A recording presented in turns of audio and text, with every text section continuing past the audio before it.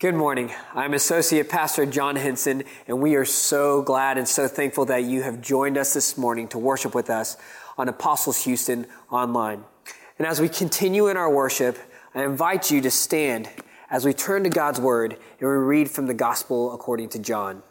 Our reading today comes from John chapter 16, verses 25 through 33. And Jesus said, "I've said these things to you in figures of speech.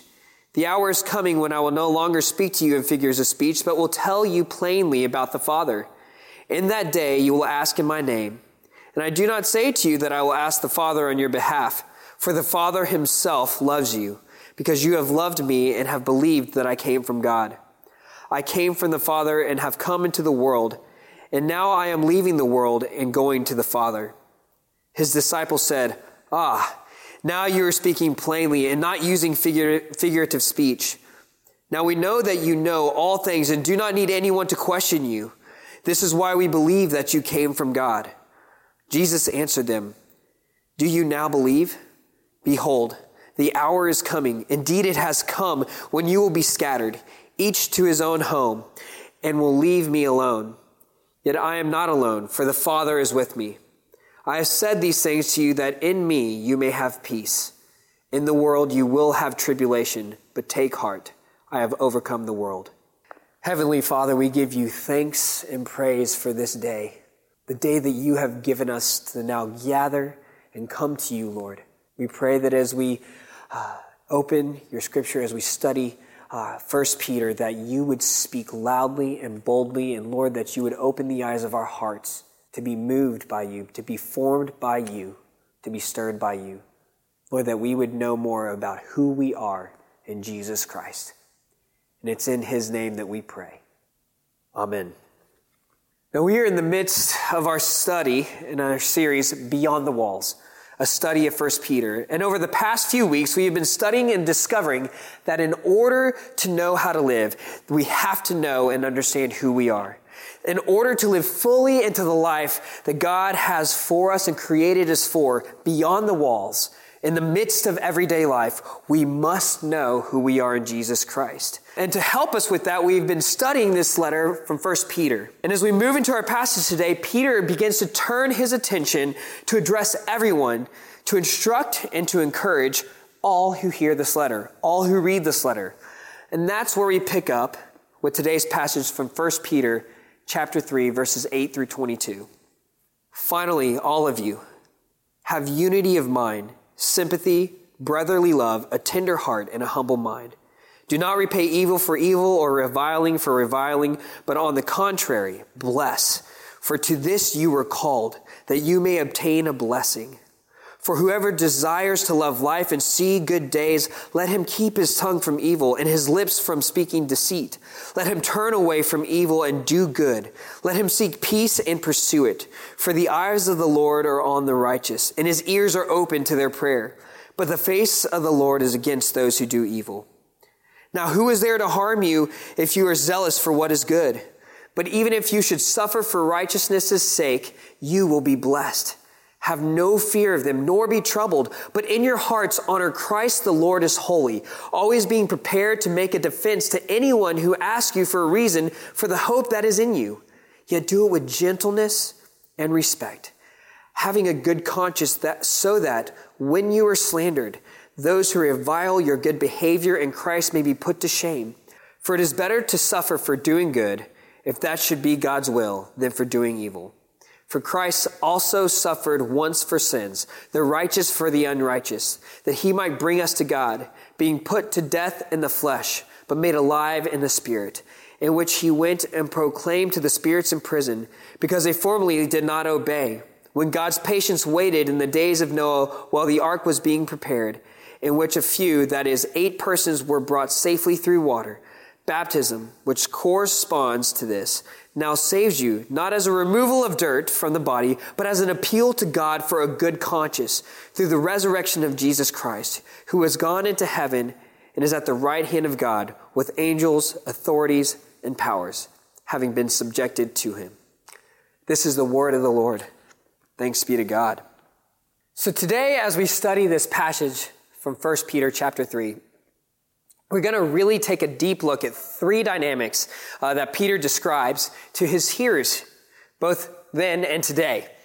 He begins with first a summary and a description of how Christians are to live in relationship with one another, a way that is a direct reflection of Jesus and the way that Jesus himself lived. He then moves to the second part and describes what to expect when living into this call. What is it that Christians can expect when they start to live and reflect the character of Jesus? And then he concludes in the last part with a call to a life of hope, given the reality of what life brings as a follower of Jesus. And so we start here with verse 8, where Peter, in this passage, wraps up some instructions for living a life reflective of Jesus, living a life reflecting the character that Jesus reflects, that Jesus embodied.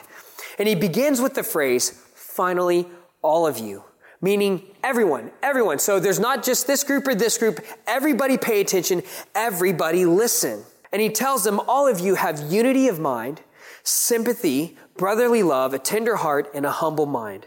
Do not repay evil for evil or reviling for reviling. I mean, what an incredible list of characteristics, right?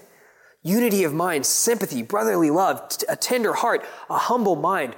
I mean, this is a lofty goal, a lofty call that Peter is telling Christians to live. Selfless, tender, humble lives, living for the other, giving up selfish ambition, selfish desires, and seeking this type of harmony with one another. A life that is self-sacrificial.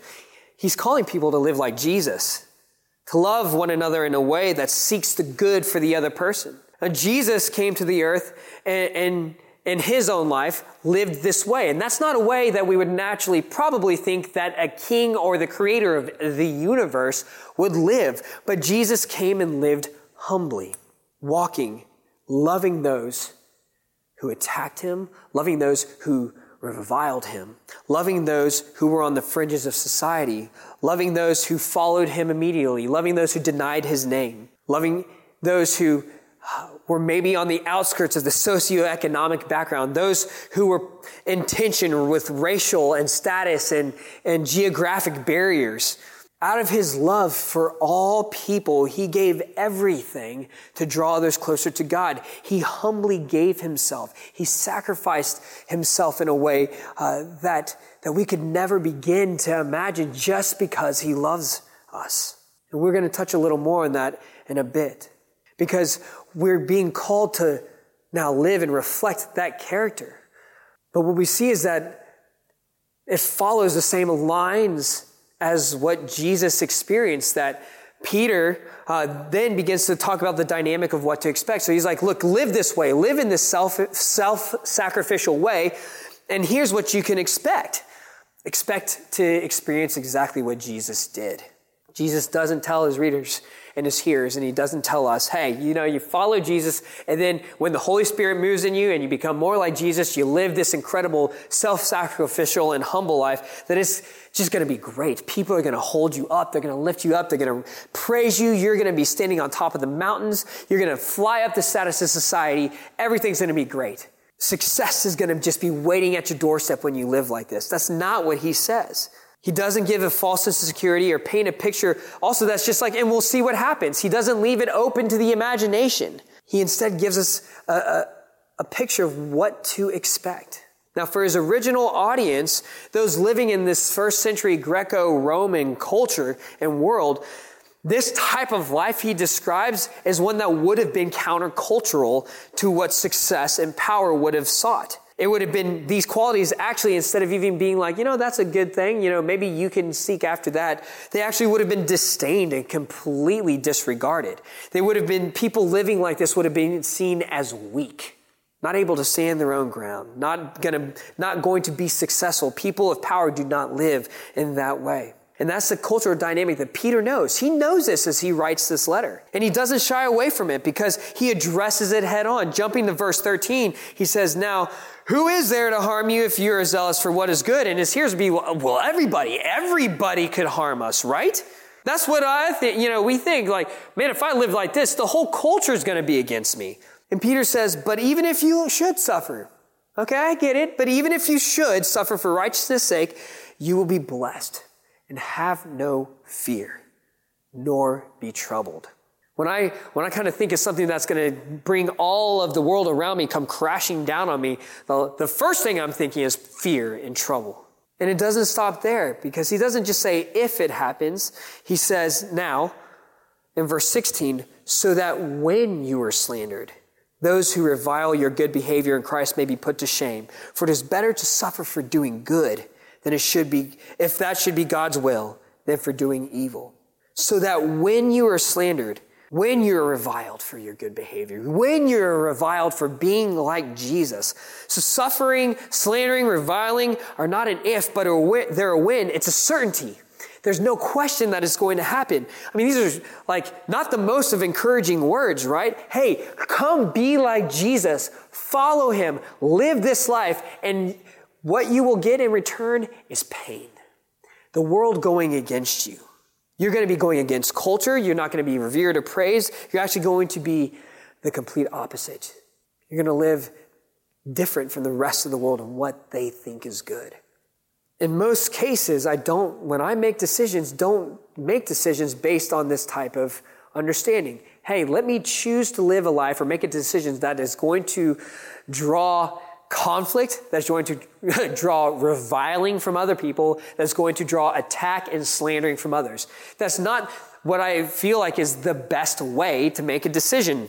My most natural thought is the complete opposite of that, to do things that are going to, in order to live joyfully, do things where they will be upbuilding, where people are going to see that as good, where only good will come from it, where the results of my relationships will get better, where the world will get better. It's more of this optimistic thinking about like, man, I want to make decisions that's going to lead to good results, comfort, stability, things of that nature. But that's not what Peter's describing here.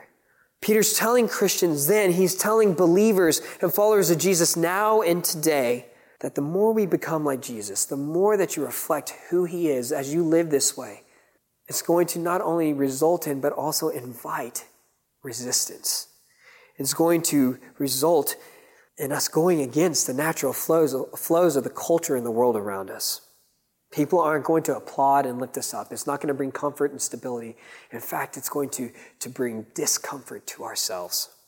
And I think that's something that they related to then and they understood in the first century as Peter wrote this letter, but it's also something 2,000 years later that we can easily relate to now, where we see that these types of virtues, the virtues of the church, the things prescribed in the Bible, the things that are deemed to be Christ-like and godly and holy, set apart for those who believe in Jesus, are not the cultural norms. And it becomes a further distance every single year, every single day. That we see what Jesus would talk about with love, with marriage, when he talks about money, that it goes against what the culture is telling us. That to stand firm in those faiths and those truths now definitely invite resistance from the world around us. Whether it's in person or on social media, whether it's an article written for us or to us, man, it's going right after that. It's going and attacking the very things that Jesus called us to do, the very life that Jesus called us to live. And honestly, it's things that we often then avoid because of that. We try not to bring up those conversations when we're at the dinner table, when we're talking with our friends and our family members. It's even conversations that even in the church we sometimes steer clear of because of the worry and the fear of what those conversations may bring. We may step on other people's toes. So instead of standing firm and continuing to present the truth of the Lord Jesus Christ, we kind of just sidestep it, step around. Let's give these parts of the gospel, but let's avoid this because they may ruffle feathers. But Peter's not calling us to walk around that way. He says, all of you live this way. Even when this happens, live this way. Even when things go south, live in this truth. Even when people attack you, stand firm and know who you are in Jesus Christ. Be confident in what Christ has promised. I mean, Jesus warns us about the cost of following him. And in our reading from John 16, he says, in this world you will have tribulation. This is a matter of fact. It's not just Peter who says this, but Jesus says this too. That Jesus, God made flesh, the Savior of the world, he himself has told us, hey, this is going to happen. And why is that? Because he says in John 15:18, if the world hates you, know that it hated me before it hated you.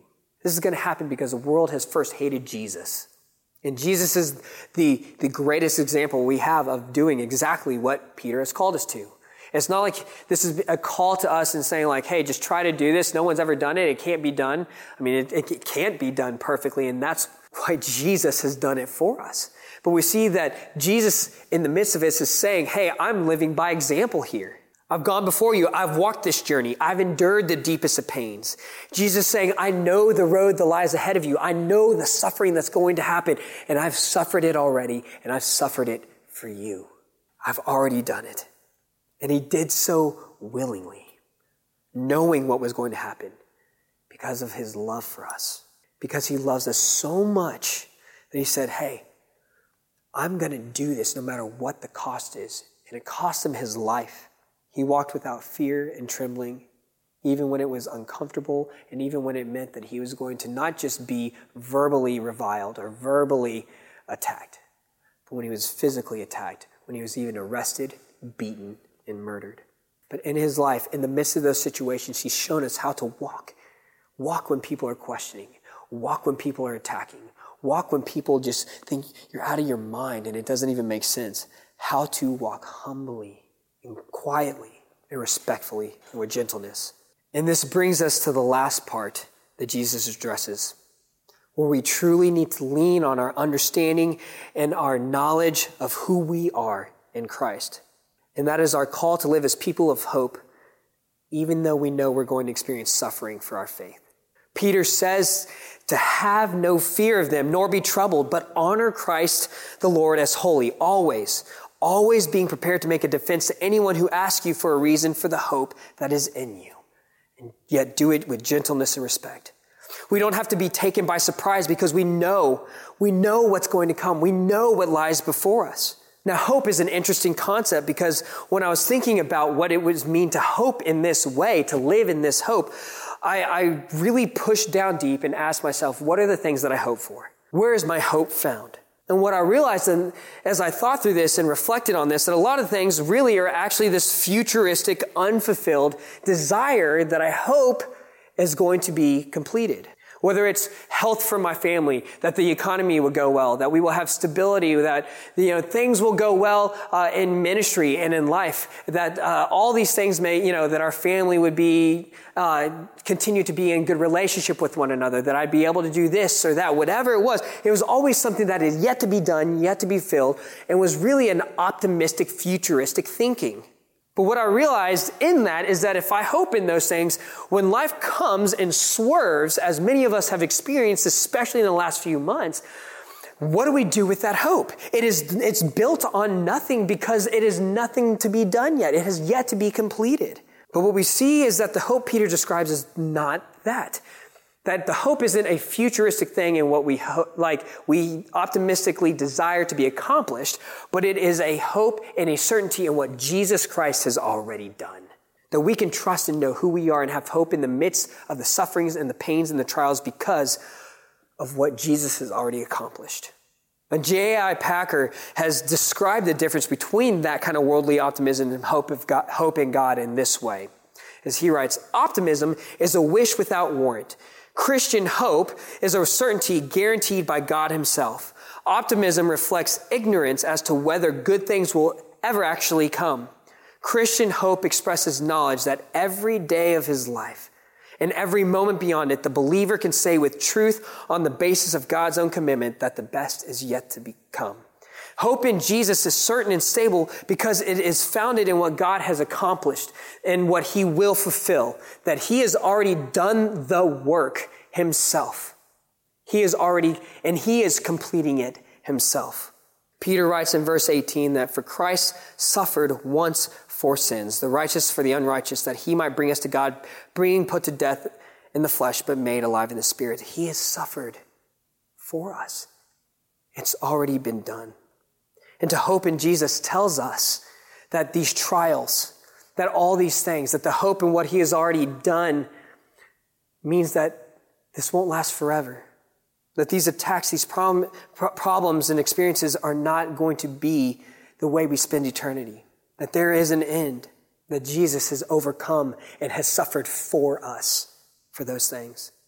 Now, admittedly, that this can seem very out there and abstract and can seem very difficult to grasp and say, so then what do I do? Well, how do I get to be a person of hope in that way, trusting in God in that way through these circumstances? Well, real quickly, I want to go through 6 ways that we can begin to live as people of hope. That we pray that the Holy Spirit, through these ways, can shape us and form us to live in hope of what Jesus has already done in our day-to-day lives. And the first is pray often and get in the Bible. Pray often and get in the Bible. Pray without ceasing. Read the Bible daily, every single moment that we can. Pray. Just, if we don't know what to pray, say the name of Jesus. Come to God, not sanitizing our prayers and trying to make them sound just right, but coming to Him with all things. Read the Bible. Pray through the Bible. Pray through the Psalms. Because we cannot neglect His Word, because the gift of His Word shapes us and tells us and assures us of the hope that we have in Jesus Christ and reminds us of who we are, which is our second one. Remember who you are in Christ. I hear James Earl Jones' voice from The Lion King when he's telling Simba, and Simba's like, do I live the way that I'm supposed to live in the life I was born into, or do I go this other way? I don't know. I'm not sure which way to go. And his father says, remember who you are. And that's what we're to do. Remember who we are in Jesus Christ. Remind yourself daily. Write it on a board. Put it in your pocket. Put it in your wallet. Put it on your fridge. Put it on your mirror. Whatever it is, so that you can remember who you are in Jesus Christ. That you are chosen. He has given His life for you. He loves you. You are forgiven. You have hope because of eternity with Him as His child. And because of that, it leads us to number 3. We are able to give gratitude and praise.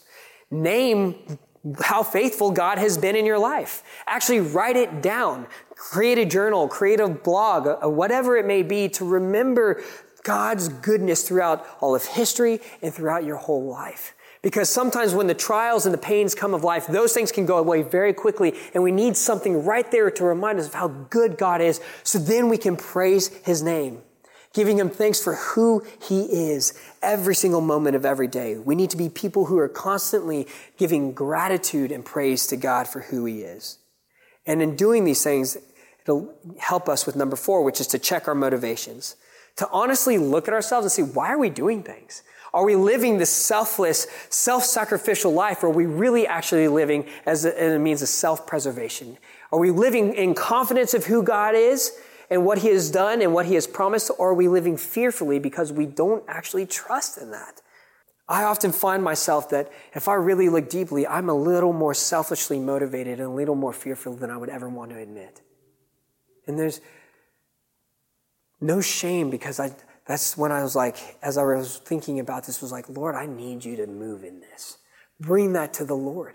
We check our motivations, not to make ourselves feel bad and guilty, but to help center ourselves, and that the Holy Spirit can use that to help propel us forward. And in that, it's also important for number 5, to gather with other believers. That especially in the times when we are down and out, in these places where we feel vulnerable and exposed, to not neglect to meet and gather with other people, our brothers and sisters in Jesus Christ. Because part of our identity is remembering that we are also part of the family of God. Now, this can be weird during this time of social distancing and quarantining and all that stuff, but it's also giving us an opportunity to get creative. Virtually, phone call, FaceTime, whatever it may be, saying hi over the fence of our neighborhoods, having conversations in our driveways that go beyond pleasantries and hellos, but really we can still sit down. I mean, we've even had like play dates in driveways before with other kids and our kids. So whatever we can do, be creative. Don't neglect to meet and to gather with other believers. It's part of understanding and knowing our identity in Jesus Christ. And that leads us to our last one, to give selflessly. There are times and even occasions that this can come more easily and naturally for us. But then again, when the trials and the pains and that attack comes, we kind of go into self-preservation and defense mode. That even when things are hard, we give our time. Even when things are short, we still give our money.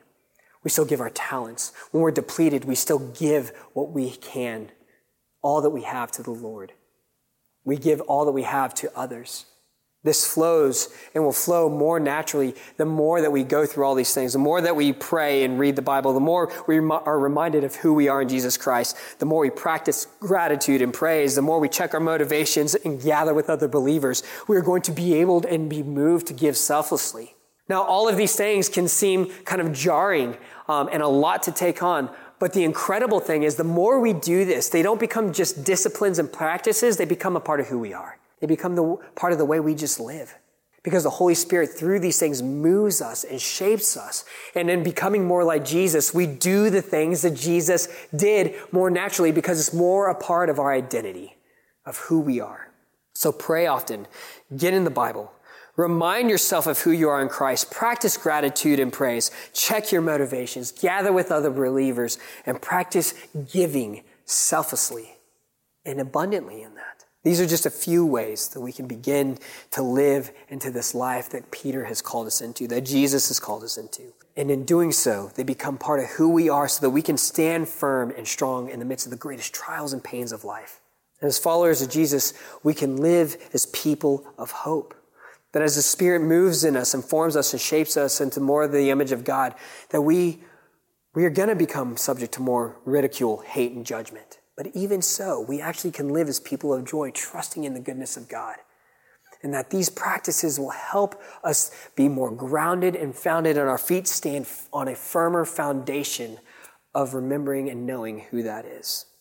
As a child of God, you live as people of hope.